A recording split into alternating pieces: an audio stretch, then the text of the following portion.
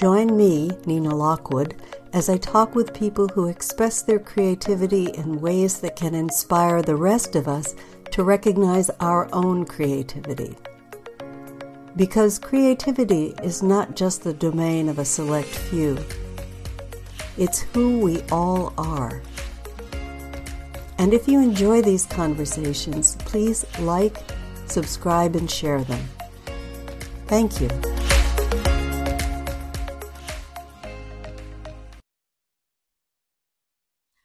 Okay, hello, welcome to Creativity Conversations. I think this is episode 50, and I'm here with a very special guest, Steve Marks. Steve, happy to have you here. Thanks. Glad to be here. Steve is known as Chef Steve. So as we usually do on these conversations, I'll describe a little bit about Steve, and he'll go into more detail with what he's preoccupied with these days, and then we'll just see how the conversation goes. So Chef Steve is a California native, classically trained in Europe.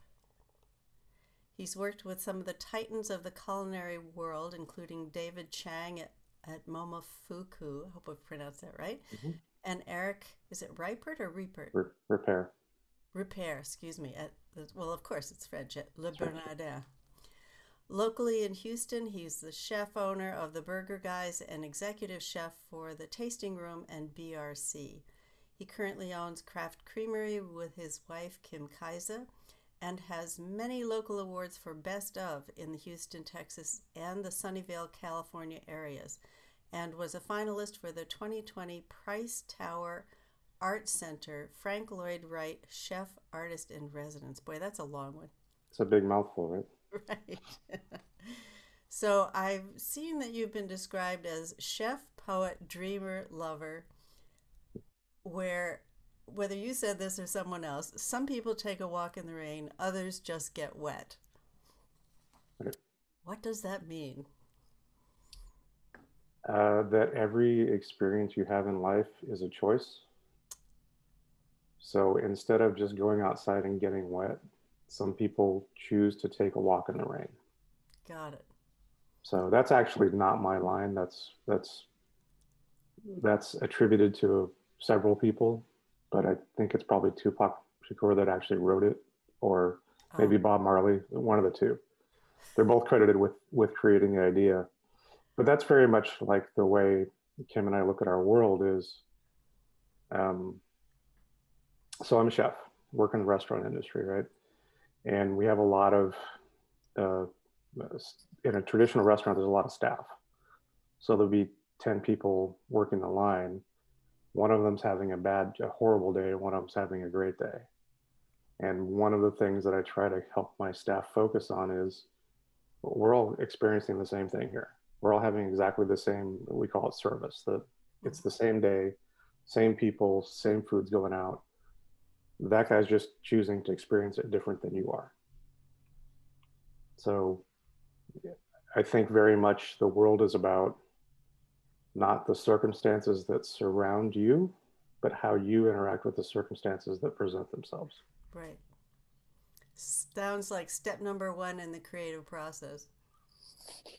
But possibly, I think you have to be, part of it is just being open to finding the experience that works for you in the circumstances that are presented. So we could take that in a lot of different directions. When did that first occur to you that you had that option? I've always thought of it. I think I've always looked at I was one of those kids that looked at the world a little differently than the rest of the kids around me. And I think I've always thought of it, but it didn't really form itself until probably actually until I was working with Kim. I look back at my working with, right? I'm married to a coach. So even though we don't do traditional coaching, like just having a conversation is coaching, right? It's, we look at our relationship and our businesses and it's all one thing. So we were always kind of working on it, right? But then I look back at the way I've experienced things and go, oh, that was a choice. So probably 22 years ago, I worked with a very well-known, nationally renowned coach, right? And his thing is everything's a choice. Mm. Like everything's a choice. It doesn't matter what it is. Everything's a choice. He had this, the first seminar I went to, he had this woman that was petrified of snakes, right? And he said, so why are you afraid of snakes? Have you ever been hurt by a snake? Has a snake ever done anything to you? Like, no. Well, what do you know about snakes? Well, nothing. So why are you afraid of them? It's a choice. You've chosen to be afraid of snakes. And by the end of the half hour, she was holding a boa constrictor, right? Like just because everything's a choice. So just a little over 20 years ago, I stopped drinking alcohol because I saw what the future was, and then I made the choice to just not do that anymore. So I think everything becomes a choice. And then looking back through it in retrospect, I go, oh, I've made these choices all along for whatever reasons I made them. So you're building on the choices that make you more expansive, more creative, more engaged. Yeah, I would think so. Yeah, all of that, I think. Yeah. And I think you follow your inspiration on what, you come to a fork in the road and you choose the one that inspires you to go this way or that. Yeah. And then you just see what happens. Yeah, and then you're open to whatever the next inspiration is as you follow that path. Like I think that's really at least my creative process is not. Um, I know there's people that, so I also try to write, and I've taken a lot of seminars and classes and read a lot of books and stuff about how to write. Mm-hmm. And there's a lot of people out there that say, write, just write, like make time, sit down. I can't do that. Like I have to form the concept before I can sit down and put words. Mm-hmm. Hemingway used to say, write like a drunkard, edit like a sober man. So just put words on the paper and then come back to it later and go, oh, that was not smart, but this works. That's not my process. I can't make time to be creative. It lands on me when it's time for it to be there. And it sounds like you don't have a problem if the muse isn't visiting you on any given day. No, because I trust it's there. Mm. And I also trust um, that one of the things that we've come to in our work together and with Kim with her clients is it'll come. And if it doesn't come today or it doesn't come the way you think it should, it wasn't supposed to. Yeah. So trying to force, if you put your will behind trying to make something happen, that's probably not going to be the best result. Yeah. Well, I was fortunate, as you know, to have Kim on the call earlier Mm-hmm. a few months ago. And I love that way of thinking because it really, to me, embodies a sense of just allowing yourself to be in the flow. If it's here, great. Right. You work with what you have. And if it's not here, then you shift gears and you go on to something else. I think it also takes the pressure off of having to be creative. So Yeah. um, I have always found, so for on the restaurant world, my best work comes when I set a deadline, but don't force it to happen, right? So I have to launch a menu by such and such a date. I won't sit down and try to like uh, think it through. I just kind of put it aside and then pay attention to the rest of the world, and it shows up as it's ready. And it tends to show up in great big floods, like not in little pieces, Mm-hmm. but rather like almost fully formed groups of thoughts. But that's my process. Yeah. Sounds very Mozartian, where things Right. just He would came just to him. write completely right. He would sit Yeah. down and write completely, not create and edit and fix and finish. Yeah. I'm as we're talking, I'm thinking about how the way you're describing your creative process is really helpful or could be helpful to people who don't think they're creative. You know, maybe they have a job that isn't traditionally thought of as creative, that they're plugging in certain things into certain slots, and there's not much wiggle room to do things in a different way. But I think that, you know, one of the reasons that I started this series was that so many people don't think they're creative, and yet what they do every day is creative. They just don't define it that way.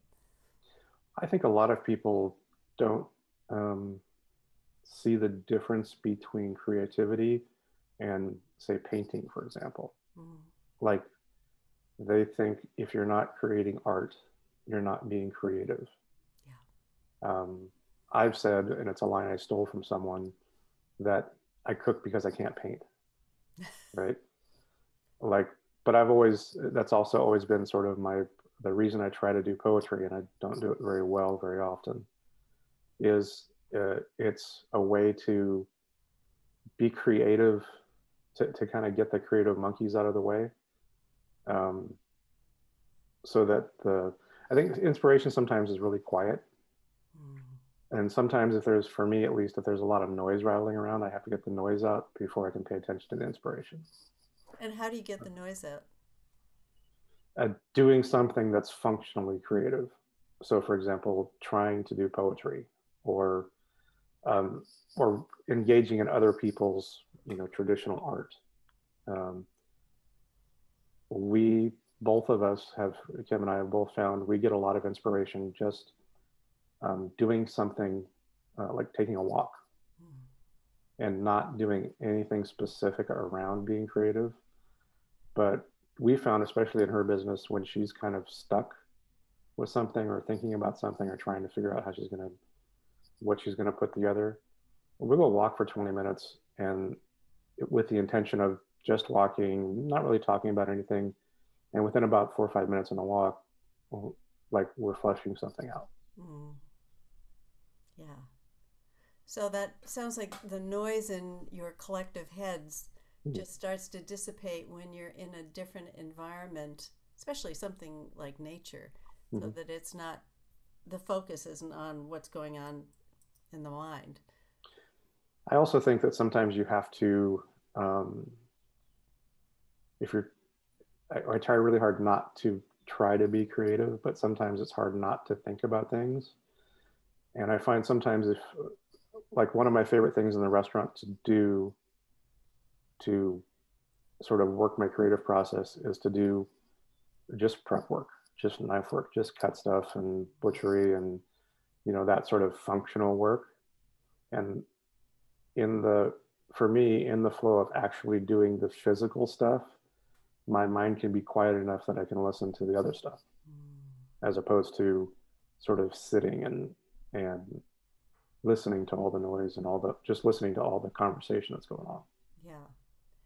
That's actually very similar to what a lot of artists do, and actually musicians do as well, right? So if artists are trying to get out of that place of I have to create, they'll just doodle, or they'll draw, or they'll do something where they're moving their body to music and it's coming out on paper, and there's no agenda. It's just Right. getting in there and starting up the engine. Or with musicians who play scales, or they do something where they're not saying I have to, it's got to be time to be creative now. They're just Right. letting it flow. And I think that's also true of people who do those morning journals, where they're just getting a lot of junk out of the pipeline so Mm-hmm. that they have room for something new. Right. That's just a download, right? For us, it's very much about moving the energy. Yeah. If we can move the energy, we've both found, and I've always found, if I can move the energy, then there's not so much, I don't know, pressure on the system, or Yeah. whatever it is. Yeah. And how would you define that energy? I think it's, for me, it's actually physical. Mm. Like, I have to do something. Um, so I don't know if Kim told you this story, but we've survived the pandemic pretty well. Our relationship is solid. We've not really had any issues. There was one day where both of us had kind of a bad day at the same time. And that's extremely rare, first off. And before we went to bed, we just said, look, we're not going to do that again. We're going to have a different experience. We're just not going to do that again. And the next day we got up, I got up early. Well, we both got up, but we always get up early. And I went and did something physical. And within about 5 minutes, the path was much more clear than it had been before. I think that's something that I'm glad you mentioned that, because I think that's something that is rarely acknowledged, that the more we are inhabiting our bodies and letting our bodies move, that has a real effect on our mindset and our psychology. Yeah, I think it also makes space Mm-hmm. for um, however you believe whatever you believe the inspiration is. I mean, for me, I think it's all energy. I don't see a difference between, you know, calories and sunlight and energy and thought. It's all energy. Yeah. So I think you have to make, if your sort of your bucket is kind of full, you got to kind of empty the bucket to make space for the new stuff. Yeah. I'd love to shift gears for a second and Mm-hmm. talk about your ice cream business, how Okay. you got into it, and the exotic flavors that you've come up with, because they're they're fabulous. Yeah. So when pandemic hit, the restaurant I was working at, like almost every restaurant, had to we had to close for a while, and then as we shifted out of that, um, we definitely didn't need the staff. We didn't need as many chefs as we had. There wasn't, they were down, I don't know, 80% or something, like every restaurant was. So um, I had taken a consulting job. Um, During that consulting job, previous to that, Kim and I had decided we're going to eat differently about Thanksgiving the year before pandemic. And part of that was we're going to treat ourselves a little bit of ice cream a couple times a week. And most of the ice cream that's in the market is loaded with stuff that I wouldn't consider ice cream. It's got gums and starches and stabilizers and chemicals, and it's got things other than what I think is ice cream in it. So we'd been playing with that, and then through the consulting, when I was doing the consulting, I had more sort of functional time in this little restaurant I was working in, where I went, well, I wonder if I can make it in different flavors or how I would do that, and just sort of started to experiment, play with it. Um, and then, so that the Christmas before pandemic, Kim used to be in the interior design world, and a friend of hers, who's now our interior designer for the business, throws this fabulous Christmas party, because the designers do that kind of stuff. And at that dinner party, at that Christmas party, Kim's friend Kristen had said, "You and Steve and my brother-in-law John need to meet." And Kim's like, "Knew John? He's a commercial real estate guy. Why should they meet?" Well, John's doing this new thing where he's investing in, like, they call it micro funding, where he invests in small local businesses, gets them to a particular level, and then gets other people involved in the business.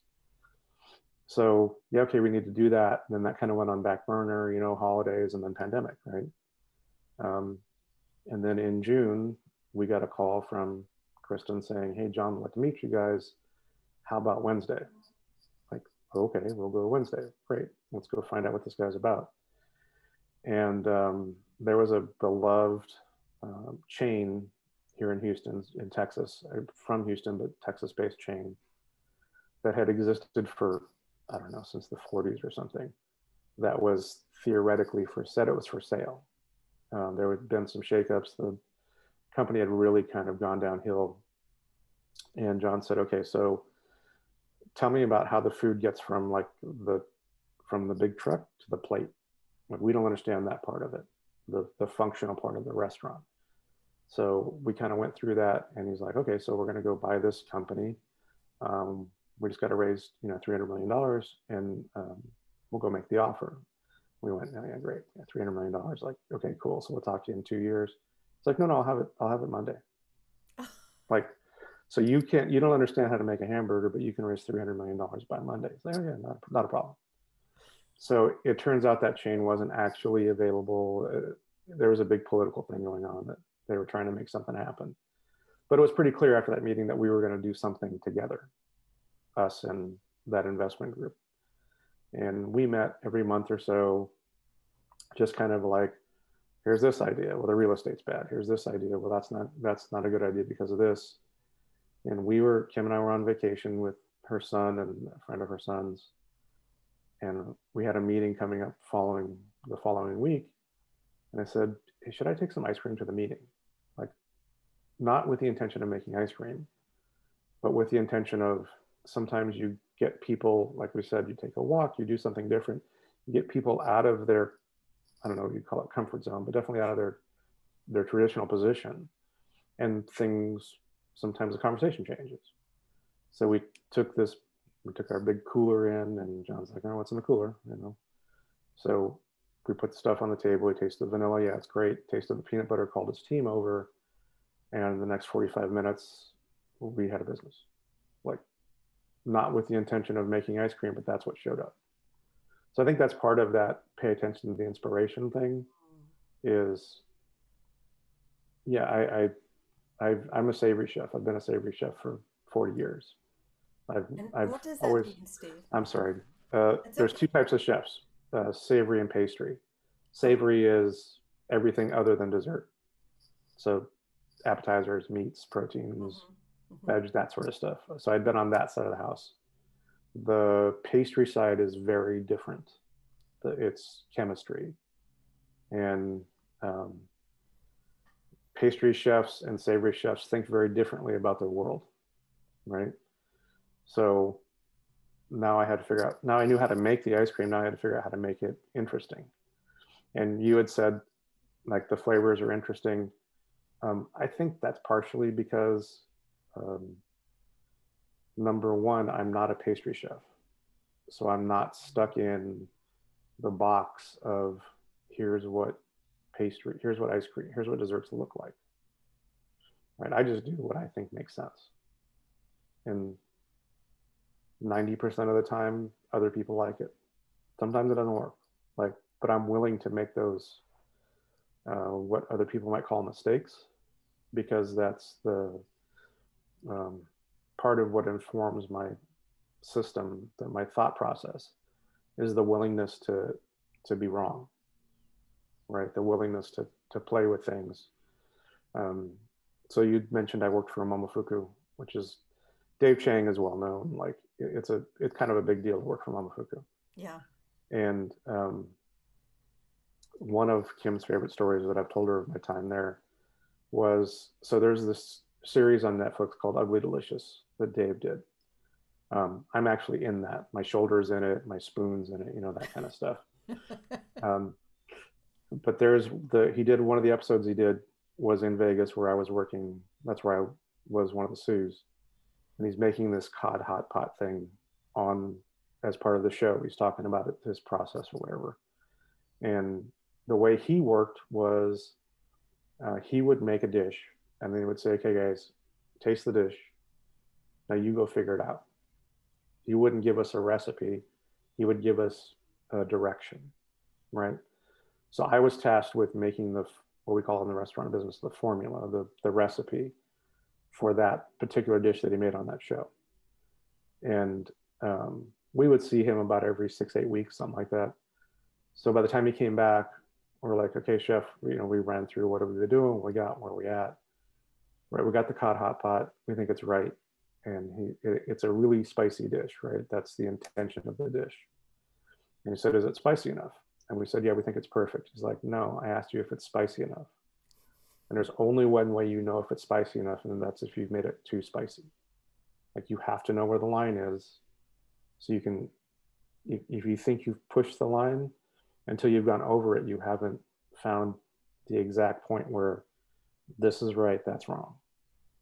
And that's kind of their company motto, for lack of a better term, is make smart mistakes.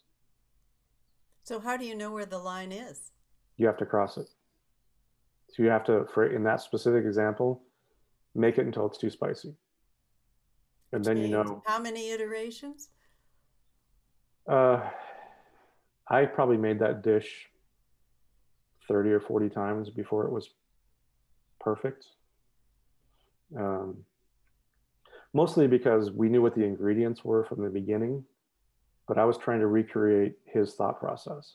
And I Mm-hmm. watched him make it, but that doesn't mean anything. Like um, on a certain level from a culinary concept, a couple of grams of soy or of an extra bit of this or a bit of that makes a huge difference in the final result. So it's not something. It's one of those things. I would say you wouldn't notice it. You wouldn't under someone who's not necessarily professional wouldn't understand the difference, but you would notice if it was wrong. Mm-hmm. You wouldn't know why, but you would notice it. I ran a diner in Lake Havasu City, Arizona for a while I was waiting for Las Vegas to open. And um, I made the waitresses crazy because the little sugar caddy that's on the little counter, right? Right. Yeah, I want 6 pink, 6 yellow, and 10 white. And I want them in that order. And I want it facing this way. I'm like, why? Because there's something you don't understand is when you walk into the diner and you see the space, right? And the ketchup's on the right and the salt and pepper are on the left in this order and the sugar goes this way. There's just a calmness across the way the place looks as opposed to a dissonance because this one's this way and that one's this way and everything's a little bit wonky as opposed to it's you would notice it, but you would feel it if it wasn't that way. So that's uh, quite an amazing perspective because most people, whether they walk into a diner, excuse me, or a restaurant, aren't necessarily going to notice it intellectually, but they will notice it viscerally. Exactly that. And it's interesting because like the waitresses, just like the customers coming in, they don't think about ketchup's here, Mm-hmm. salt and pepper here, sugar is there, and the presentation of it. Mm-hmm. Yeah, It just suggests to me how much forethought has to go into wants to go into this process of creating not just a plate of food but an entire experience. yeah, but I don't think it's any different than perhaps what you do when you paint. If you set up your palette with your colors, you probably tend to put them kind of in the same place, right? So you know where your bases are, assuming you paint from a palette. But like um, when we set up the the stations where all the food is, where we cook from, um, there's a reason why the things are where they're at because that's, for the lack of a better term, our palette. And if I have to look for where's the tomatoes today, where's the Yeah. this today, where's the that today, it's going to take me out of the process of actually the doing and put me into the thinking of where's the this. And it's much better, in my experience, to be not bogged down by the function of it, but to have the restaurant, the kitchen term is mise en place, which literally means things Everything. in place. Yeah. So if you know, I mean, down to which plate is where on when you go to plate. If I have to look for a plate, I've just taken myself out of the system. Yeah.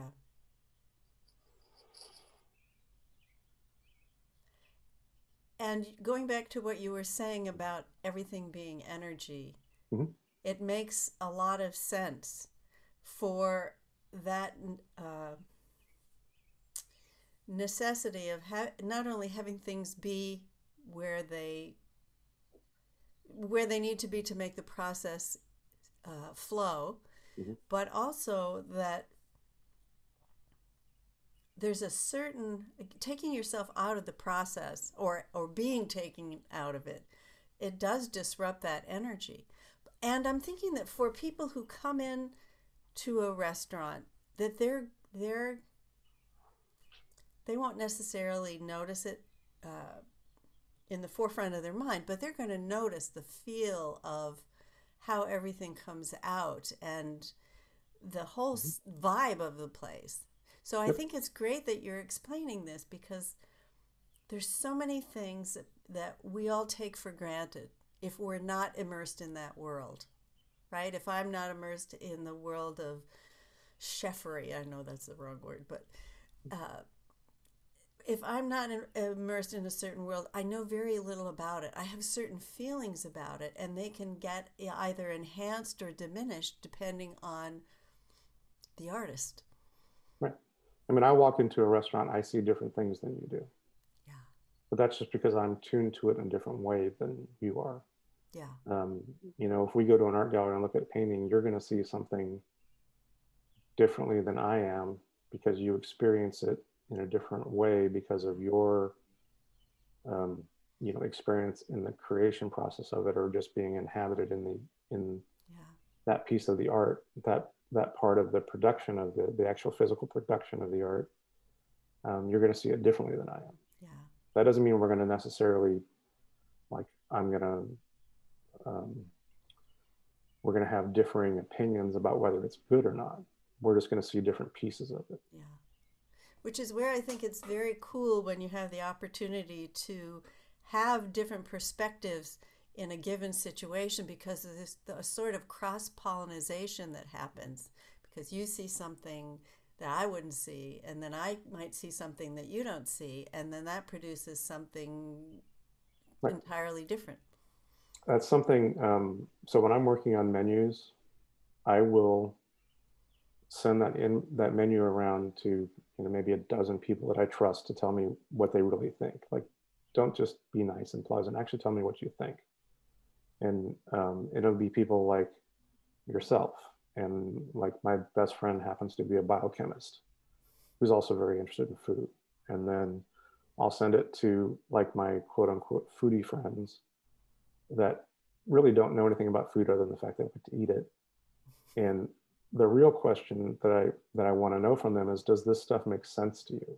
Like, not do you understand it, not do you want it, not is it something you'd want to buy, but do you understand what I'm trying to say?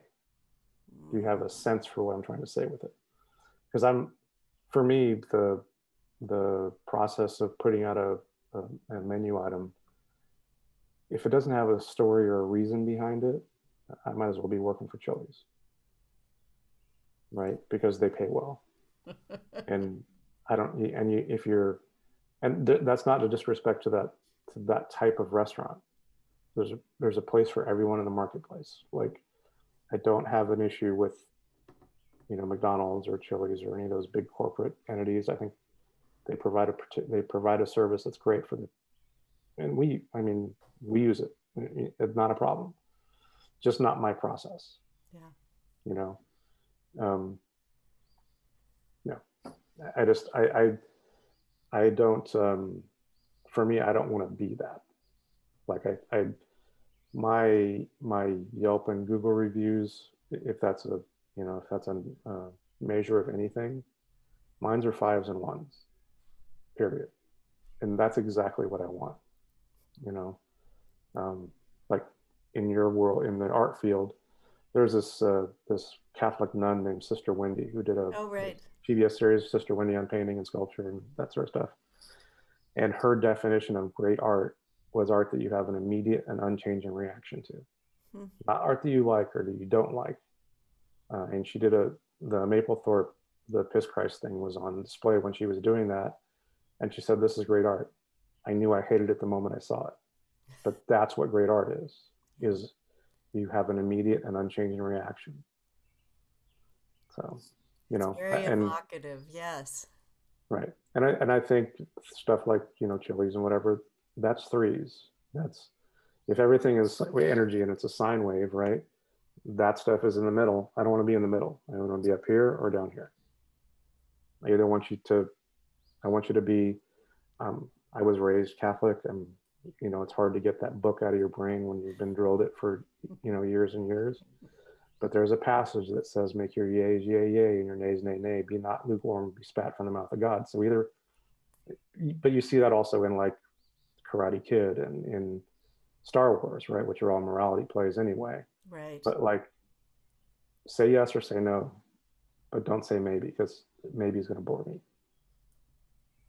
I love it.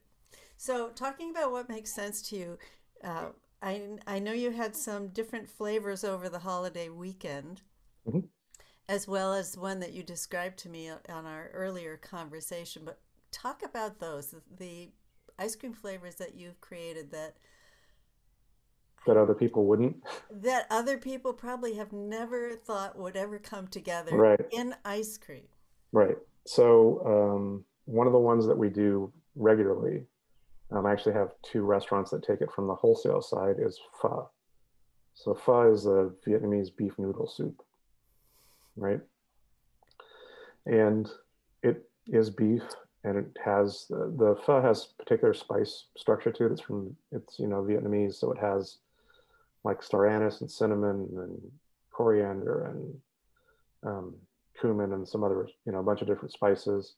And then if you've ever had the dish, when you like most Vietnamese stuff, when you eat it, you put fresh herbs in it and like fresh jalapeno, and so it has all those flavors in it, and it literally tastes like pho. We do brisket ice cream. And Um, there's pieces of beef in the ice cream. Not pieces, no, no, but it is The made from beef. flavor. Yes, yeah, it's made from beef. It's very beefy, which is that I think so. One of the things that I strive for, um, there is sort of a rule in food, right? Um, that is, sweet, spicy, funky, um, and umami. So it has to have its balance. So it has to be sweet and hot, and it has to be a little funky, some umami, and maybe a surprise in there if you can do that. Is funky a technical term? It is a very chefy term, yeah. And I can tell you what funky foods are, but I can't define it for you. You have to understand. Like funky is stuff like fish sauce. Oh, right. Okay, so it has a funk to it. It Yep. has a je ne sais quoi, right? It has a thing that you go, I don't know what that is, but I get it, right?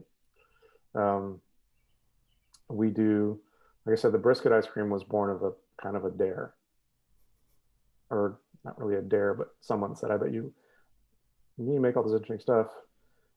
So with one of the big things in Houston is there's a rodeo every year. It's a big fundraiser. It's 16 days. Like all of Houston stops for the rodeo. Like it's a big deal, right? And one of my wholesale customers was doing a dinner, a beer dinner, only beers paired with food. And it was supposed to be for the opening of rodeo, and then when rodeo got canceled, they decided to do it anyway. And the chef I was working with said, "And I want to do this midway tasting plate, but I think I want to do it for dessert.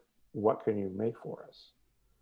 So I did cotton candy for them, which is something that they take fairly regularly. And then I'm like, I'm going to do brisket ice cream, right? And it's one of our. I do chicken and waffles too, which was available yesterday. Now, you tell me about that one. I mean, they all sound wonderfully wild to me, but chicken and waffle? Yeah, it works. It's so I don't. Part of my process is not prejudging the outcome, right? I don't want to live in the that's not going to work. If it doesn't work, it cost me, like $15. Not a big deal. And I've also learned, well, let's not do that one again, right? You Um, say that with such a straight face. well, but it's true. I mean, the only way some of this stuff I've always thought these are things I've always thought would translate well into something sweet because it kind of the having that so that the roasted chicken thing, right? That's the umami. But if you have chicken and waffles, there's sweetness to it, right? The waffle is sweet.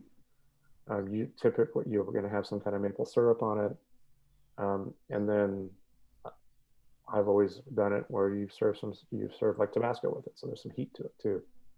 So that's what's in our chicken and waffles. It very much is chicken, It definitely tastes of waffles. It's got some maple to it, and it's got a little heat on the backside of it. So, and then there's ways to play with where that hits you in the eating process, where the just using the chemistry of the food and the way your palate works. So So it some of it hits the front of your mouth and some of it farther back after you've know where in the eating process it hits you. So the okay. we can't affect where heat always hits you in the same place in your palate. Your palate has different sensors in different places. That's just the way it is. But because it's frozen and because it's very much dairy, um, it it like I do a jalapeno cornbread, which is a very southern thing, right? And it comes on corn and it goes out jalapeno because as the the receptors for heat are closed down by the temperature, Hmm. right? So then as your palate starts to warm up, you can taste the heat, right? And then the next bite you taste locks down those receptors again, and then it's not spicy anymore. Now it comes on corn again, and it goes out jalapeno. So we mess with that too about how things how you the mechanics of how you taste it. So you, as a chef, you obviously know a lot about the the chemistry of ingesting. I think you And have to. I was just going to say, it's I probably mean, does you it? as an artist, you understand a lot about how light works, right? How Yeah. light refracts and reacts, and how different, um, how you experience whatever your art is. Mm. I think that's one of the things that might separate me a little bit from what some other of my brethren do, is that I'm actually interested in the entire experience. Um, As opposed to, um, so an example, right? I'm concerned with the temperature of the room and what the light is like. Can you read the menu? What's the type font on the menu, and how do the chairs feel, and what is the how noisy is the room, or is it not noisy enough? Because sometimes you want to raise the energy by how noisy it is. What's the music? What do the plates sound like when the forks hit them? Sort of all these pieces of the experience that a lot of people do notice, but some people don't. That's something I'm interested in because it's something I notice when I go to other people's restaurants. Like the restaurant's too cold. It's the menu's hard to read because it's too dark or the font's wrong or you know just that sort of yeah. stuff. It's how you interact with the environment. It's like performance art. It very much is, and we with our staff we try to give them sort of that thought process as much as we can. That uh, it's not just a mechanical process. Right? It's just not a cup of this and a gram of that. It's very much interactive of the moment. Um, one of the things that I preach to my guys all the time, I don't have guys now, but when I had restaurants that had a lot of staff in it, is you got to taste your food because it's an agricultural product. And you may not have ever sat down and tasted salt, but salt tastes different at different times of the year. Um, your proteins are always going to taste different because it's going to depend on what was the water that the animals were drinking and what feed were they on and what time of the year and how just all these little micro things that are going to make a difference in how the food works. What's the when you get some produce in the back door, what do the herbs taste like today? Like jalapenos, for example, you always taste the chilies because some days they're bell peppers and some days they take your head off, and you kind of want to manage that process. Boy, I really love what you're saying because you're talking about such a full-bodied experience that not only engages the intellect but the emotion and visually and everything, everything that you, and auditorially and sensorially, that it's a it's a full body experience. That isn't everything. Well, how many people pay attention to that? Well, that's the difference, though. But I mean, that's kind of what um, I think we're all here to do something, right? We're we have a there's a message that we all have to give, and what I try to um, help the people in my industry understand is it's not just food on a plate, Hmm. right? It's not just food on a plate. Anybody can put food on a plate. That's not the point. It's the difference between food on a plate and an experience is the experience. And we don't pay people for food on a plate, right? Or we pay some of the big corporate entities for food on a plate, which is perfectly fine. That's not an issue. That's not a problem with that. That's just not the part of the that's not what I want to engage in. So back to the ice cream, right? So vanilla and chocolate, yeah, we make vanilla and chocolate. Happen to make really good vanilla that is created very consciously. Use three kinds of vanilla for three different reasons. Oh my. Like there's a thought behind why this vanilla and this vanilla, which one, what do they do, how much of each, that sort of stuff. The chocolate is probably the best chocolate ice cream I've ever had. And not just because I make it, but because I think it's the best chocolate ice cream I've ever had. So, like there's plenty of people out there making basically the same chocolate, vanilla, and strawberry. I, I am not that interested in creating that experience. My strawberry is actually strawberry balsamic vinegar because balsamic vinegar tastes more like strawberries than strawberries do. Yeah. If one of the things that chefs talk about a lot is what do things actually taste like? Not it tastes like a strawberry, but what does a strawberry taste like? And how do we enhance that flavor and that taste and basically enhancing the experience? And I think that's what sets people apart um, from others, for example, right? So, like we have one of the great art things we have here in Houston is we have it's called the Rothko Chapel, and it was a building that was built specifically for Mark Rothko to come in and paint paintings in the building, and it has it's in the shape of basically a chapel, a small cathedral, and it has a glass like oculus in the top, right? Mm. So you can go in there. I've been in there, I don't know, probably 1,000 times, and it's never the same because it depends on what's the cloud cover like today, what's the angle of the sun, and Rothko's work is very subtle anyway, and all of that stuff changes the experience so completely. Where, I've taken friends in there and they go like, "Oh, I can do that with a roller." Okay, Go ahead. gotcha. Let's go have some lunch. That's great.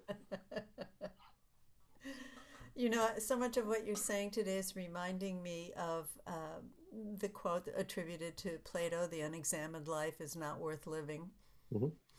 Yeah. And I hear so much in what you're sharing about the richness of experience that's possible when you put intention into it. And intention, and also taking the pressure off, just experimenting, just playing, and just Hmm. seeing what happens, and not, but having that curious carrot, that Hmm. keeps leading you forward. I think that's one of the things that informs Kim's and my relationship personally, and informs both of us in our business life, is that I am innately curious about the world around me. Like, um, I have friends who, live their lives every day, know what they're having for dinner on Tuesday, know where they're going for vacation at the second week of July, like all that sort of stuff. I can't do that. I have no interest in that. That would make me absolutely insane. It also doesn't seem to be the best use of whatever this is. right? If sort of my thought about it is we're giving this um, these bodies that experience and have all these senses and stuff, really be a waste not to use them. You know, you have a mind. Why would you bog yourself down in like in ritual and process when you could experience? Oh, that's such a good point. I see so many people spending so much of their energy worrying about what might happen Hmm. or overthinking what's already happened. Right. And the walls just get closer and closer when that happens. You know, we end up being safe and predictable, thinking that it's better that way, and yet where's life? Right. Well, what I know about people that try to be safe is usually they manifest whatever it is their greatest fear is, Mm, right? Because they spend so much time thinking on it, on whatever that fear is, um, and you know, I don't whatever your beliefs are, the universe or whatever it is, it doesn't understand the difference between good thoughts and bad thoughts. It only knows thoughts. right. So whatever you're going to get what you focus on. So if you focus on, I sure hope this thing doesn't happen, the universe doesn't hear the I sure hope this doesn't happen part. All it knows is that's what you're paying attention to. Yeah. Mm. I love these insights that you're sharing because I see them so uh, applicable to everybody, not just people in the food industry or Hmm. people who like to eat, but that there's a way of living that, as you were saying, each of us has a unique form of expression. Mm-hmm. And the more we're willing to just see, just be curious. Well, and be open. Like Yes. I was raised, so my parents were basically hippies, right? I was California, born in the '60s.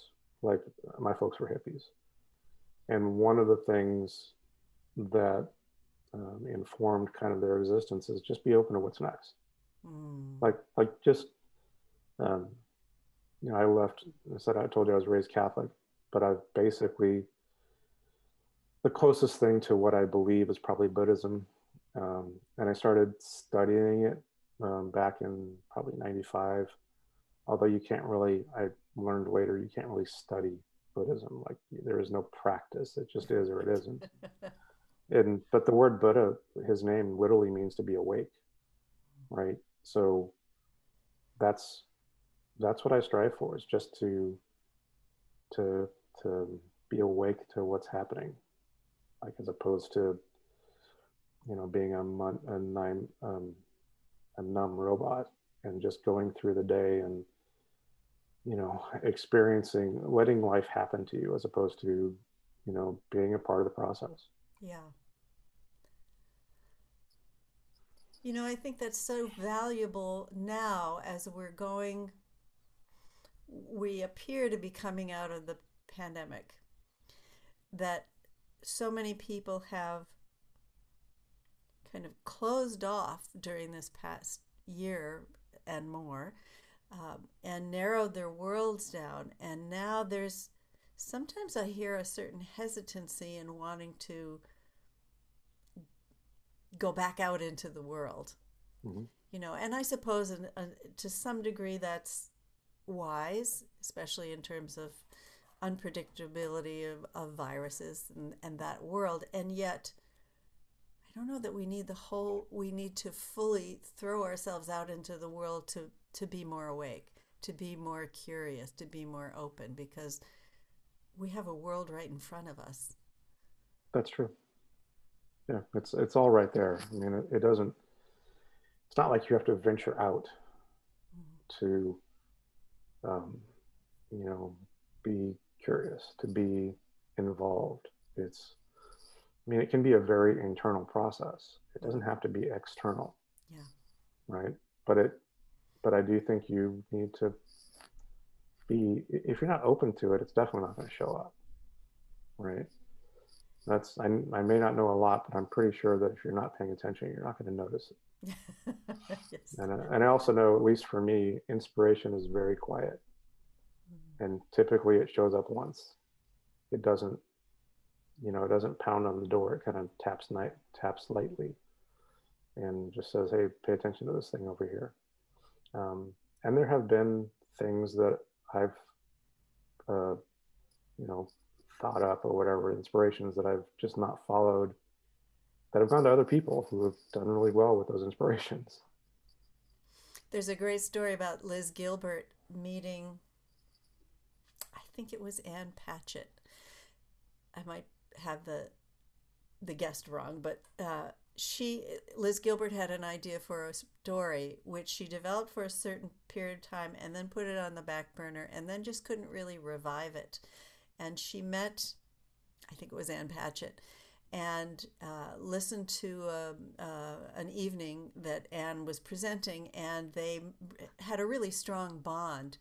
And a certain period of time later, Ann Patchett comes out with a book with the exact same storyline.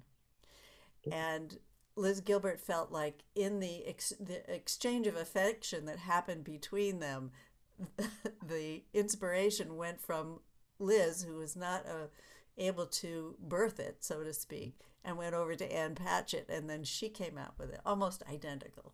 Hmm. Yeah, no, I think there are things that want to express themselves in our world, and if it's not me that does it, somebody else will do it. Yeah, You know. yeah.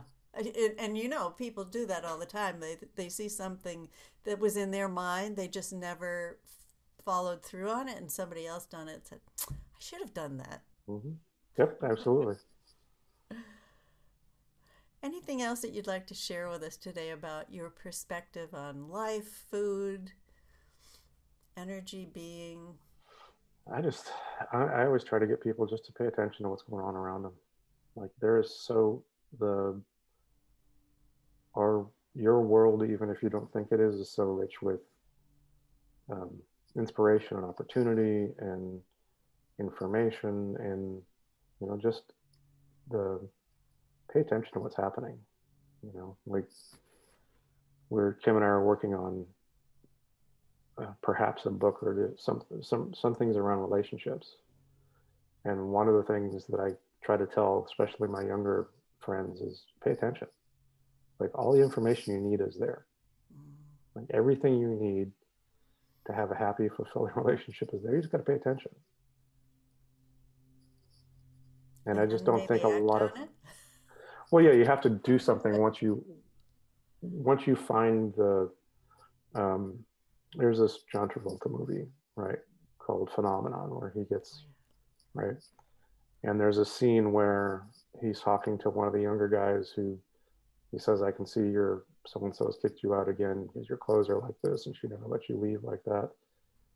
And the younger guy says, "I just don't understand her." And he says, "You got to buy her chairs," because there's a storyline where Travolta is buying these chairs that the female lead is creating, not because he needs chairs, but because it's her passion. And Mm. what he's telling him is, pay attention to what makes to what drives your partner. Like, it's not just true of romantic relationships. It's I do the same thing with my staff. Like, find what it is that makes them excited and engaged, and go with it. Try to make it so that they're so you're doing the best you can to make them as complete as give them enough give them what they need to feel like they're being complete. Mm. Like I don't think anybody can complete anybody else. I think we're all complete on our own. um, I think it's our job to enhance each other. Mm. That's a great word, enhance. Just like what you're doing with ice cream. Yeah, exactly. It's in so many ways there's nothing new about what I do. I just have a I come at it from a different angle. Well, a very unique one for sure. Sure, I try. I think you do an amazing job. So, Steve, tell us where people can find you, both geographically and on social media? Sure. So if you're in the Houston area, the shop is located in what's called the Montrose. Everyone knows the Montrose. 1338 Westheimer is the address of the shop. Website is craftcreameryhtx.com, and the Facebook and Instagram are both at Craft Creamery HTX. Great. Well, thank you so much for being on this call today. I really Sure. enjoyed what you had to share. It was right up my alley, and I hope it's been up the alley of people who are watching or listening. Great. Thanks for having me on. I appreciate it. You're very welcome. And thank you so much, everyone who's been here in auditory or visual form. And we will see you later. Thanks for so much for watching. Bye for now.